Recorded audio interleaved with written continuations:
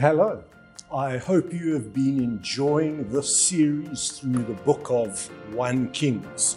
Today we're going to be looking at chapters 5 to 7, and it's all about a new era of worship beginning because Solomon builds a temple, and then the temple becomes the center of worship in Israel and Judah. At the end of chapter 4, we read these interesting words. It's really a summary of life at the beginning of Solomon's reign.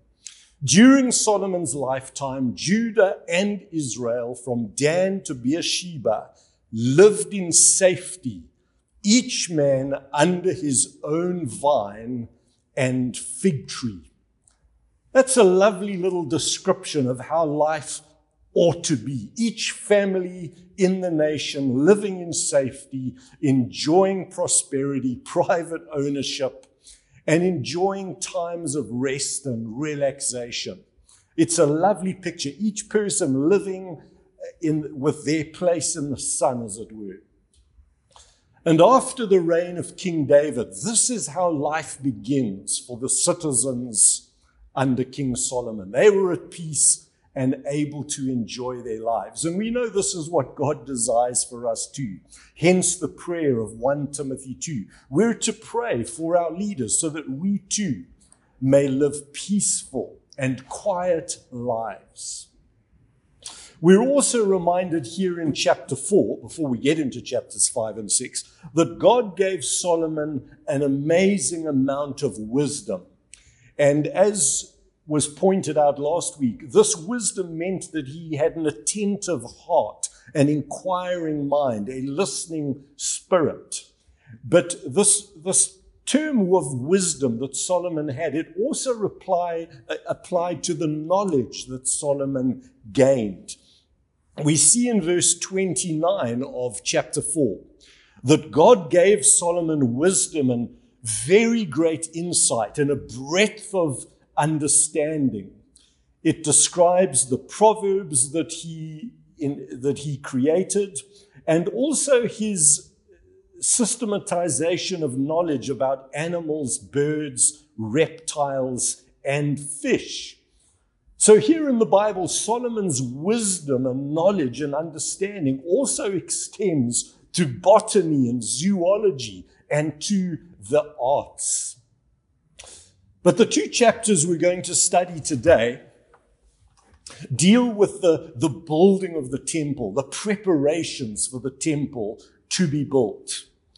And this is important because the temple became the center of worship, of Jewish life, as it were. It was in the temple that the Shekinah glory of God was manifested between the wings of the cherubim in the most holy place, in the Holy of Holies. King David, the previous king, had wanted to build a temple for the Lord, who he loved so much. But God had not given him the go-ahead to do that. So what David did instead of building the temple was make preparations and to pass on the vision of building a temple to his son Solomon. Let's begin to read from chapter 5. And in verse 1, we find a communication between Solomon and a king down the road, Hiram, the king of Tyre. And when Hiram, king of Tyre, heard that Solomon had been anointed king to succeed his father David, he sent envoys to Solomon because he'd always been on friendly terms. And Solomon sends back this message. You know that because of the wars waged against my father David from all sides, he could not build a temple for the name of the Lord his God. But now, verse 4, the Lord my God has given me rest on every side, and there is no adversary or disaster. I intend therefore to build a temple for the name of the Lord my God. So this is an interesting communique between Solomon and King Hiram. And he says, things are going well for me. We're in a good season. There's no opposition. There are no disasters. And so the time is right for us to build a great temple for our God. And Hiram is very cooperative and sends word back, hey, I'm happy to help. I will organize wood and all of the resources that I can lay my hands on. I'm happy to give those to you. It's also worth noticing that under David, there were certain things that couldn't be done. But yet now that there's a time of peace, the temple can be built. And so it is with our lives and ministry in the global church. Sometimes there are seasons when we can get less done, when there are disasters and other things going on. And Solomon is able to say, we're at a time of peace now, and we can surge forward with the work of the Lord. We know from the book of Chronicles that it had been David's desire to build a temple for the Lord. In 1 Chronicles and chapter 22, we read that David said to Solomon, my son, I had it in my heart to build a house for the name of the Lord, but this word came to me. You've shed much blood and have fought many wars. You are not to build a house for my name because you have shed much blood on the earth in my sight. So this is the reason that is spelt out to David by the Lord as to why he cannot build God a temple. He had sinned too much. There was blood on his hands. I think of how he killed Bathsheba's husband. And perhaps there were other wars where David had shed innocent blood. But the word of the Lord goes on, verse 9. But David, you will have a son who will be a man of peace and rest, and I will give him rest. And he is the one, verse 10, who will build a house for my name. So David did what he could do. He took great pains, we see, to provide for the temple of the Lord. And then he commissions his son, now begin the work, and the Lord be with you. Is not the Lord your God with you? And has he not granted you rest? For he has handed the inhabitants of the land over, and the land is subject to the Lord and his people. This is David passing on the vision to his son Solomon. You can read some of the verses because I've left out a few in the interests of time. Back to 1 Kings chapter 5, we read in verse 7, when Hiram heard Solomon's message, he was pleased and said, praise be to the Lord today, for he has given David a wise son to rule over the nation. And then in verse 8, he assures David that he will provide all the cedar and pine and even labor to help with the transportation of these goods. Let's jump now to verse 13, where we begin to cover some ground that I believe is very significant. Take a look with me at verse 13 of 1 Kings 5. King Solomon conscripted laborers from all of Israel, 30,000 men. He sent them off to Lebanon in shifts of 10,000 a month, so that they spent 1 month in Lebanon and 2 months at home. Adoniram was in charge of the forced labor. There's something very significant going on here. Do you notice these words? Conscripted laborers. There's a description of shift work, 1 month on, 2 months off. This is migrant labor with the people of Israel having to go to Lebanon to serve on these projects. There's even a person here in charge of forced labor. And one has to wonder, was this really God's way of building the temple? Forced labor, conscription, tearing men away from their families and their loved ones to go and work in a faraway place. Was this God's way to have the temple built? And by the way, it took 7 years to build the temple and 13 years for Solomon to build his own palace. Verses 15 onwards give something of the scale of this project. Solomon had 70,000 carriers and 80,000 stone cutters in the hills, as well as 3,300 foremen who supervised the project. This is a huge building project, building this temple, building the palaces for Solomon and his wives. 3,500 supervisors, 70,000 people to help carry this big stones back, 80,000 people to be involved in cutting stones. This is a truly massive project involving great numbers of people. I want you to think back to that verse I read at first from chapter 4 about before all of this building began.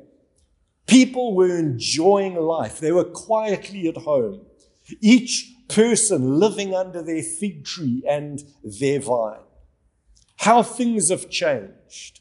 Perhaps they look back on those early days of Solomon's reign as the good old days. Now there's conscription. There's forced labor. Think of the disruption to family life, to education. The Lord may have given Solomon great wisdom, but that doesn't mean to say everything he did was good. Up until this time, the worship of Yahweh had been a simple matter, a matter of the heart. People in their backyards pulling rocks together, creating altars and offering sacrifices to the Lord. Worship was a simple matter. The law also stated that none of the stones used for building these altars for private worship were to be cut in any way. There was to be no chance of idol worship slipping into the worship of Yahweh under the guise of pretty artwork or something like that. The worship of the Lord was to be kept simple. It wasn't to be mixed up with idolatry and the like. For hundreds of years up until this point, the Ark of the Covenant had moved around in the tabernacle. Here is a picture of what the tabernacle may have looked like. It was a simple tent, and this was where Moses and Joshua and many people encountered God. This was the tent of meeting. This was the place where God's presence was. But now Solomon wants to build a more impressive structure for his God. A temple that is actually going to be covered in gold. I'm sure the vision was good and God deserves the best. But what of the human cost here? It reminds me a little of the building of cathedrals in Europe in the Middle Ages. How economies were ruined and how peoples were impoverished through having to give of themselves and give of their taxes for the building of these great cathedrals that we may admire today. These were massive projects that drained people. And when I think of Solomon's temple and all that it involved, the conscription and the like, I think to myself, was this really what God desired? We know there was a lot of human pride in much of what Solomon did. Think of the book of Ecclesiastes, where he talks about his great building projects. And he says that much of it was just vanity. Sometimes it is easy for our personal vision, for what we want, to get mixed up into what we believe God wants. And I think there's a little bit of that going on here with Solomon building a gold-plated temple for the Lord. We know later God would say through Isaiah, and this is Isaiah chapter 111, a hard-hitting scripture, where God reminds the people that sometimes what they think is worship, it doesn't impress God at all. Listen to these words from Isaiah. The multitude of your sacrifices, what are they to me, says the Lord? I've had more than enough of burnt offerings, of rams, and the fat of fattened animals.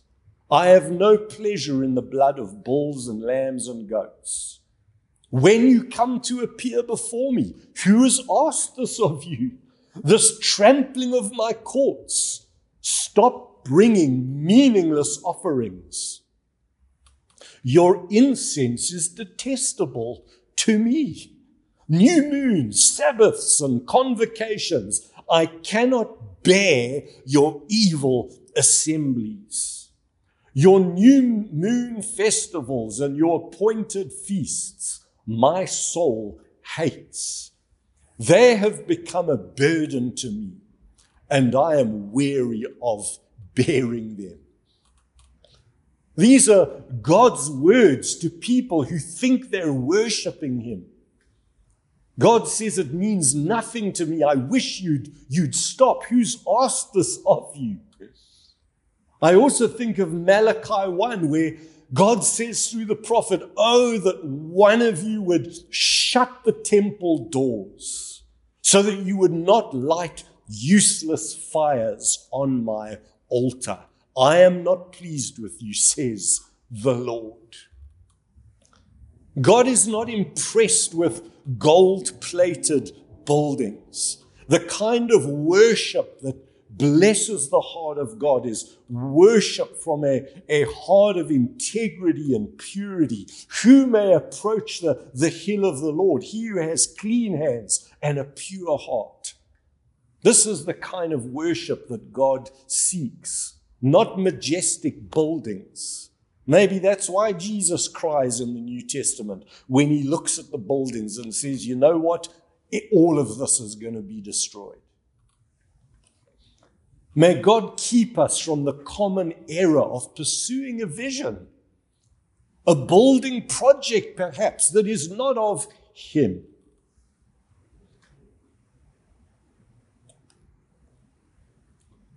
By the way, to change the subject here, do you know that it was never actually God's will that Israel be ruled by kings?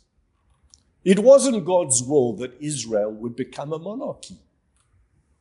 It was always God's desire that he would be their king.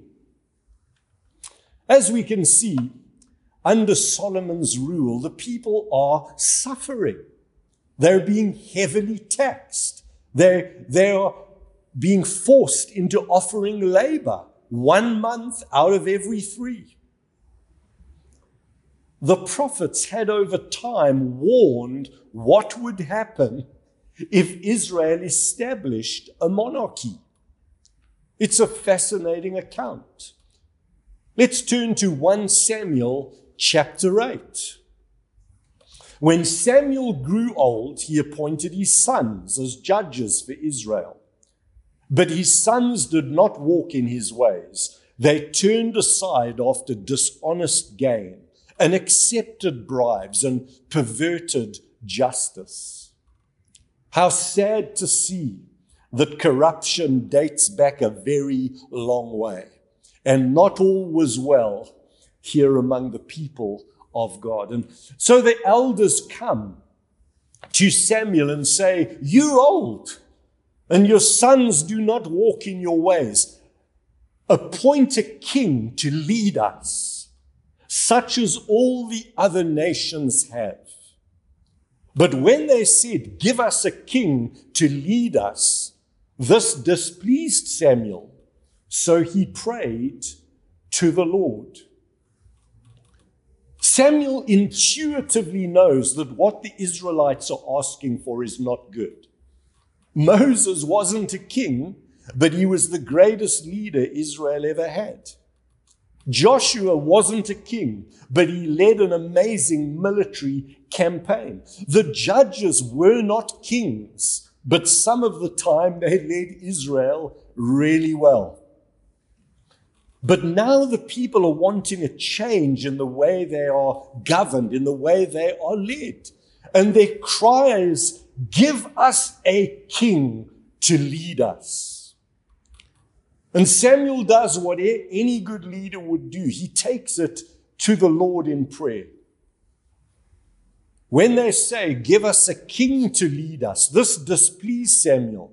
So he prayed to the Lord, and the Lord told him, "Listen to all that the people are saying to you. It is not you they have rejected, but they have rejected me as their king." They have rejected me as their king. The Lord says to Samuel, "You're right. This desire to have a king is really a rejection of God's leadership over his people." And God says to Samuel, "Let them have a king.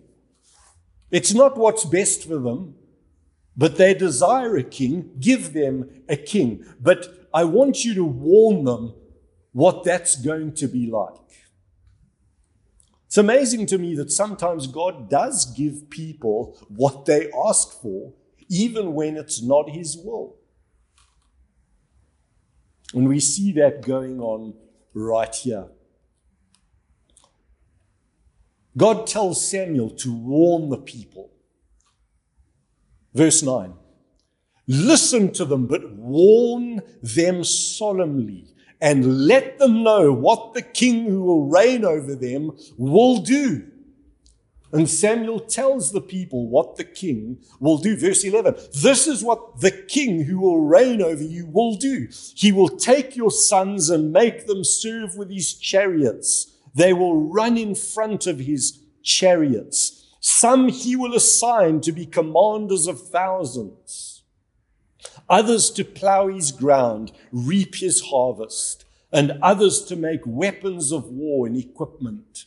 He will take your daughters to be perfumers and cooks and bakers. He will take your best land and give them to his friends. He will take 1/10 of your grain and of your vintage and give it to his officials and confidants. Your men servants and maid servants and the best of your cattle and donkeys he will take for his own use. Be warned. He will take 1/10 of your flocks, and you yourselves will become his slaves.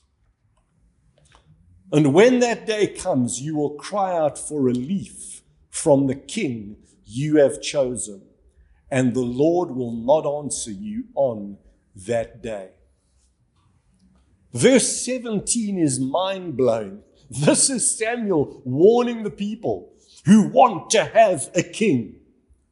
He says, it's going to go badly. You will become his slaves. And in these chapters 5 to 7 of 1 Kings, we see that happening. Forced labor, conscription. The people refused to listen to Samuel. No, they said, we want a king over us. Samuel was one of the greatest prophets that Israel had ever known, but they disregard his warnings. Verse 20 sheds a little bit more light on what's motivating this desire for a king. We want a king over us. Verse 20, then we will be like all the other nations, with a king to lead us and to go out before us and to fight our battles. We want to be like the other nations. What a terrible statement for God's people to make. We want to be like the other nations. There was a time when God led his people into battle. The power and presence of the Lord went before God's people. Now they're wanting a human king to lead them. This is a failure to grasp and understand who they are, that they are different, that they are not like the other peoples and nations. They're wanting to bring into the community of God's people a worldly leadership model. They're wanting a CEO, a figurehead to lead them and guide them, when God's heart was that he would fulfill that role and be their king.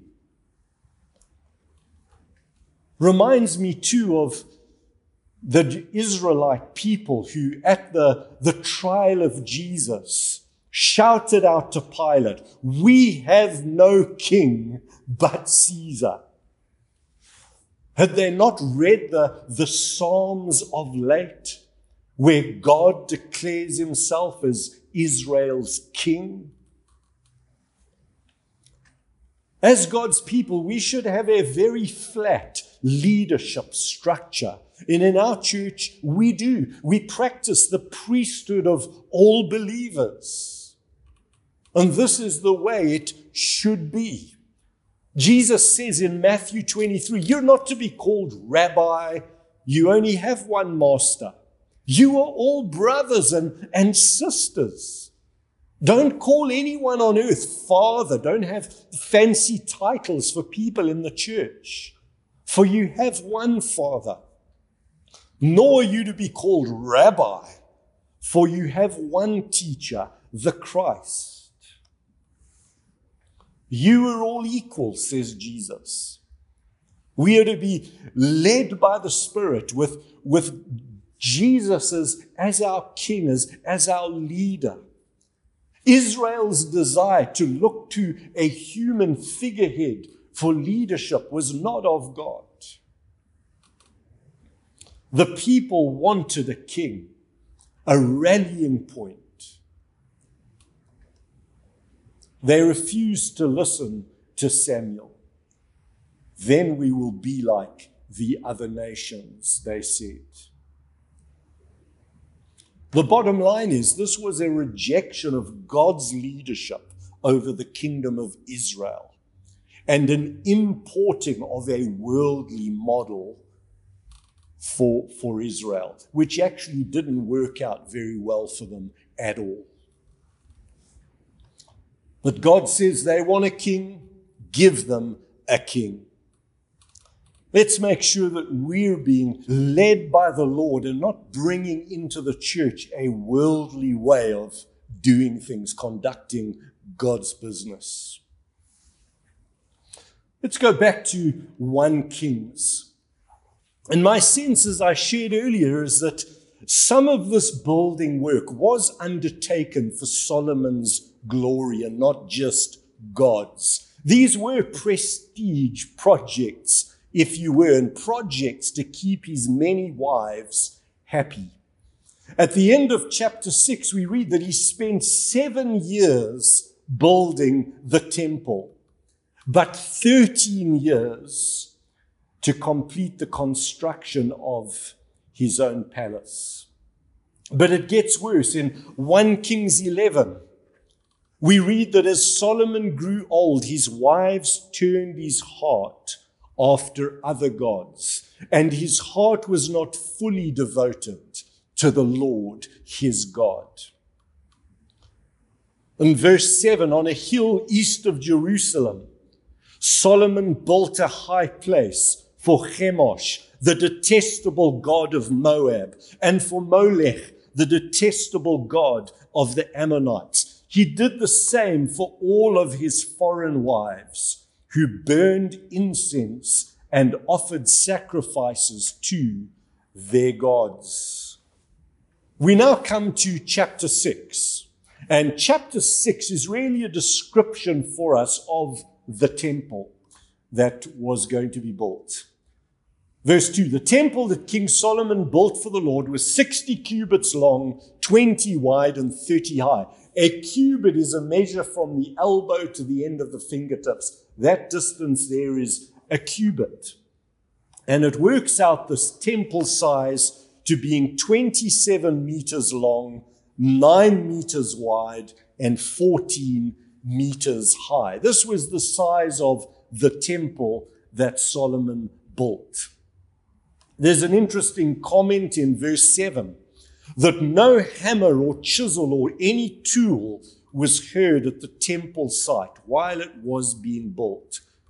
Isn't that an amazing thing they did to honor God? They didn't want to cut the stone at the temple site to disturb the serenity of the building site.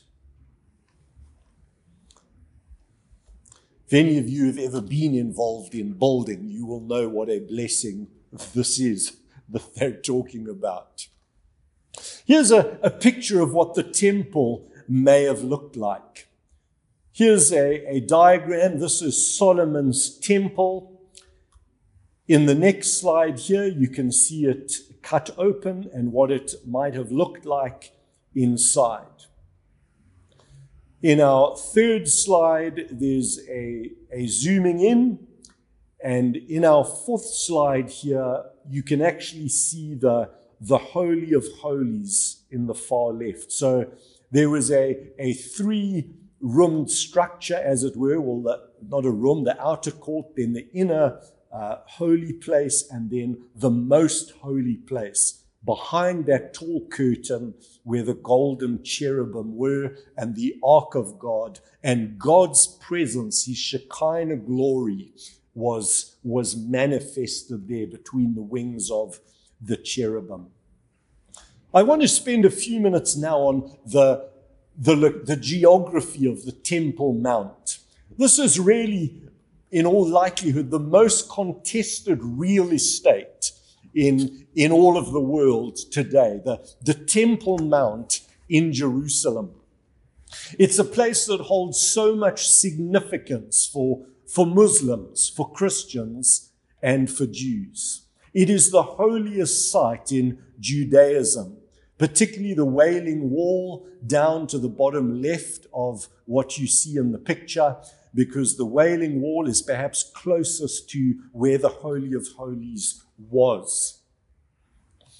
When I last visited the Temple Mount in Jerusalem, I remember hearing a little bit of a disruption and an argument breaking out between some Jewish pilgrims and the police operating on the Temple Mount, and they didn't want the Jews to walk anywhere on the Temple Mount. And this is because they're scared that they could accidentally walk over the most holy place. So people of other faiths are allowed on the Temple Mount, but at that point, a few years ago, they didn't want Jews to walk on the Temple Mount, which is an interesting situation, and I think in recent weeks is beginning to change.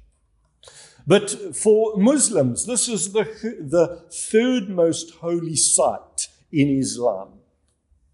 That golden dome covers a rock. There is a rock under that dome in what is known as the Dome of the Rock. And that is the rock that Muhammad went on his night journey from in Islam, which happened in 621.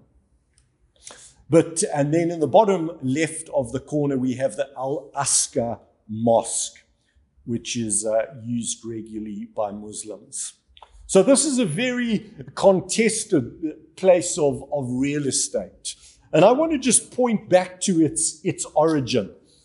And it started off as a humble threshing floor. This was just farmland at the time King David arrived on the scene. And you can read the story in 2 Samuel verse 24. 2 Samuel verse 24. But God was sending a plague to punish the people because David was trusting in men when he took a census of his fighting men, and that displeased the Lord.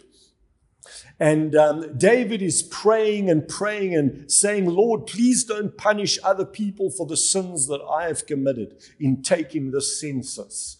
And the Lord sends a plague, and eventually the plague stops at the threshing floor of Araunah the Jebusite. And that's in verse 16.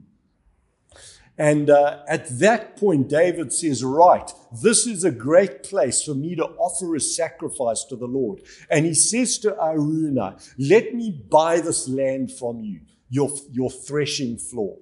People used to thresh wheat up on a hill because there'd be more wind up there. And David says, this is going to be a good place for me to worship God. I want to buy this land of you. Araunah says, no, you're the king. I'm just going to give you the land.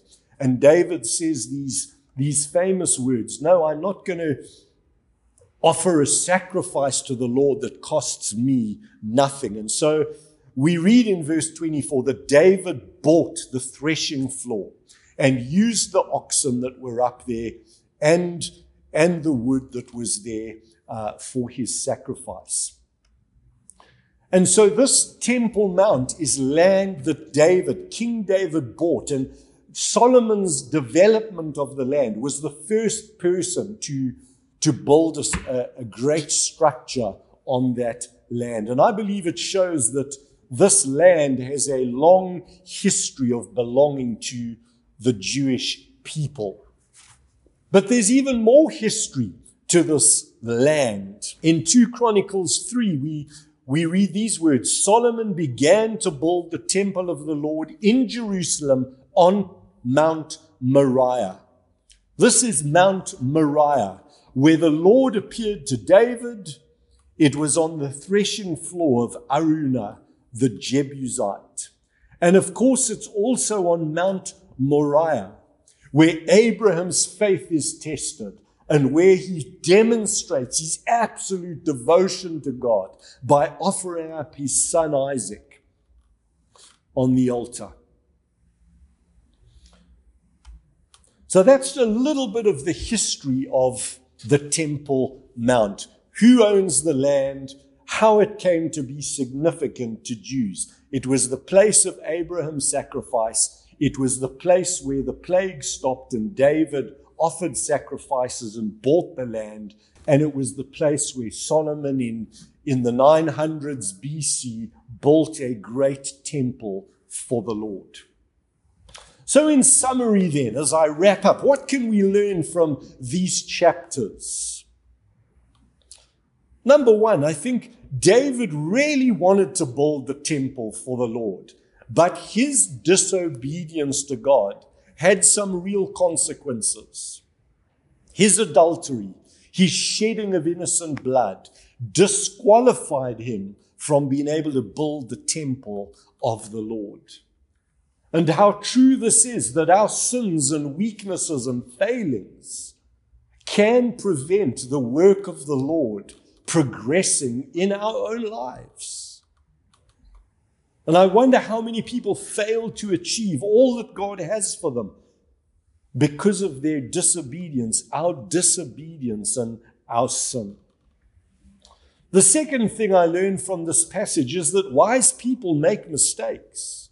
Solomon was the wisest man on the face of the earth, but yet he made some horrendous moral choices. I think his use of conscripted and forced labor was not the right choice. I think some of his ego got wound up in the prestige projects that he was engaged in. Even the temple he builds for the Lord, was it a reflection of him or was it just for God? Did God really require all that labor and effort and gold plating? Thirdly, we see that Israel's desire to have a king contradicted God's will for them. God wanted to be their king. Their desire to have a king come and lead them was a worldly desire. God wants his people to be governed a different way. He wants us to be a community of equals, a family governed together and led by the Spirit in unity. We shouldn't ever be looking to a man to lead us, whatever his title, pope, bishop, prophet, apostle.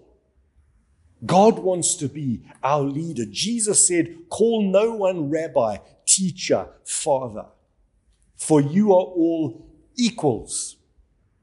I see in this passage the outworking of what happened to God's people when they got for themselves a king that wasn't God's will. The whole history of Israel was a checkered one. And after Solomon, the kingdom split, and soon there were wars between the northern kingdom Israel and the southern kingdom Judah. Having a king, having kings did not work out well for Israel. Fourthly, we see that sometimes God gives us what we ask for, even when it's contrary to his will. 1 Samuel 8:17. You will become his slaves, but give them a king. Give them a king, it's what they want. And they exchange living peacefully, each person under their fig tree and vine, for a highly taxed and difficult way of life. And today we've learned about the Temple Mount, this amazing piece of real estate that in many ways has the world's attention on it like no other place. The sacred mountain. In all likelihood, the place where Abraham offered up Isaac, where David offered sacrifice, and of course where Solomon built the first temple and King Herod the second. Next week, I'm going to be leading us through the next couple of chapters of this book, following on from today. And we're going to be looking at the temple, what went on in the temple, all the furnishings in the temple. And I look forward to sharing with you then. Let's pray. Lord, perhaps the different lessons that I've highlighted from this passage will apply in different ways to each of us. We pray that by your Spirit, you would speak to us and that you would apply your word in our hearts and lives. May our worship of you, Lord, be pure and simple, sincere and authentic. May our work for you be for you and you alone. We pray, Lord, that none of us would be disqualified from doing all that you've put in our hearts to do. And help us to be careful what we ask for. And guard the communion of the saints among us. Let there be unity in our church, Lord. And may we always look to you as our leader, our guide, our teacher. Help us never to put our trust in people, but in you, Lord. For we ask this in Jesus' name. Amen.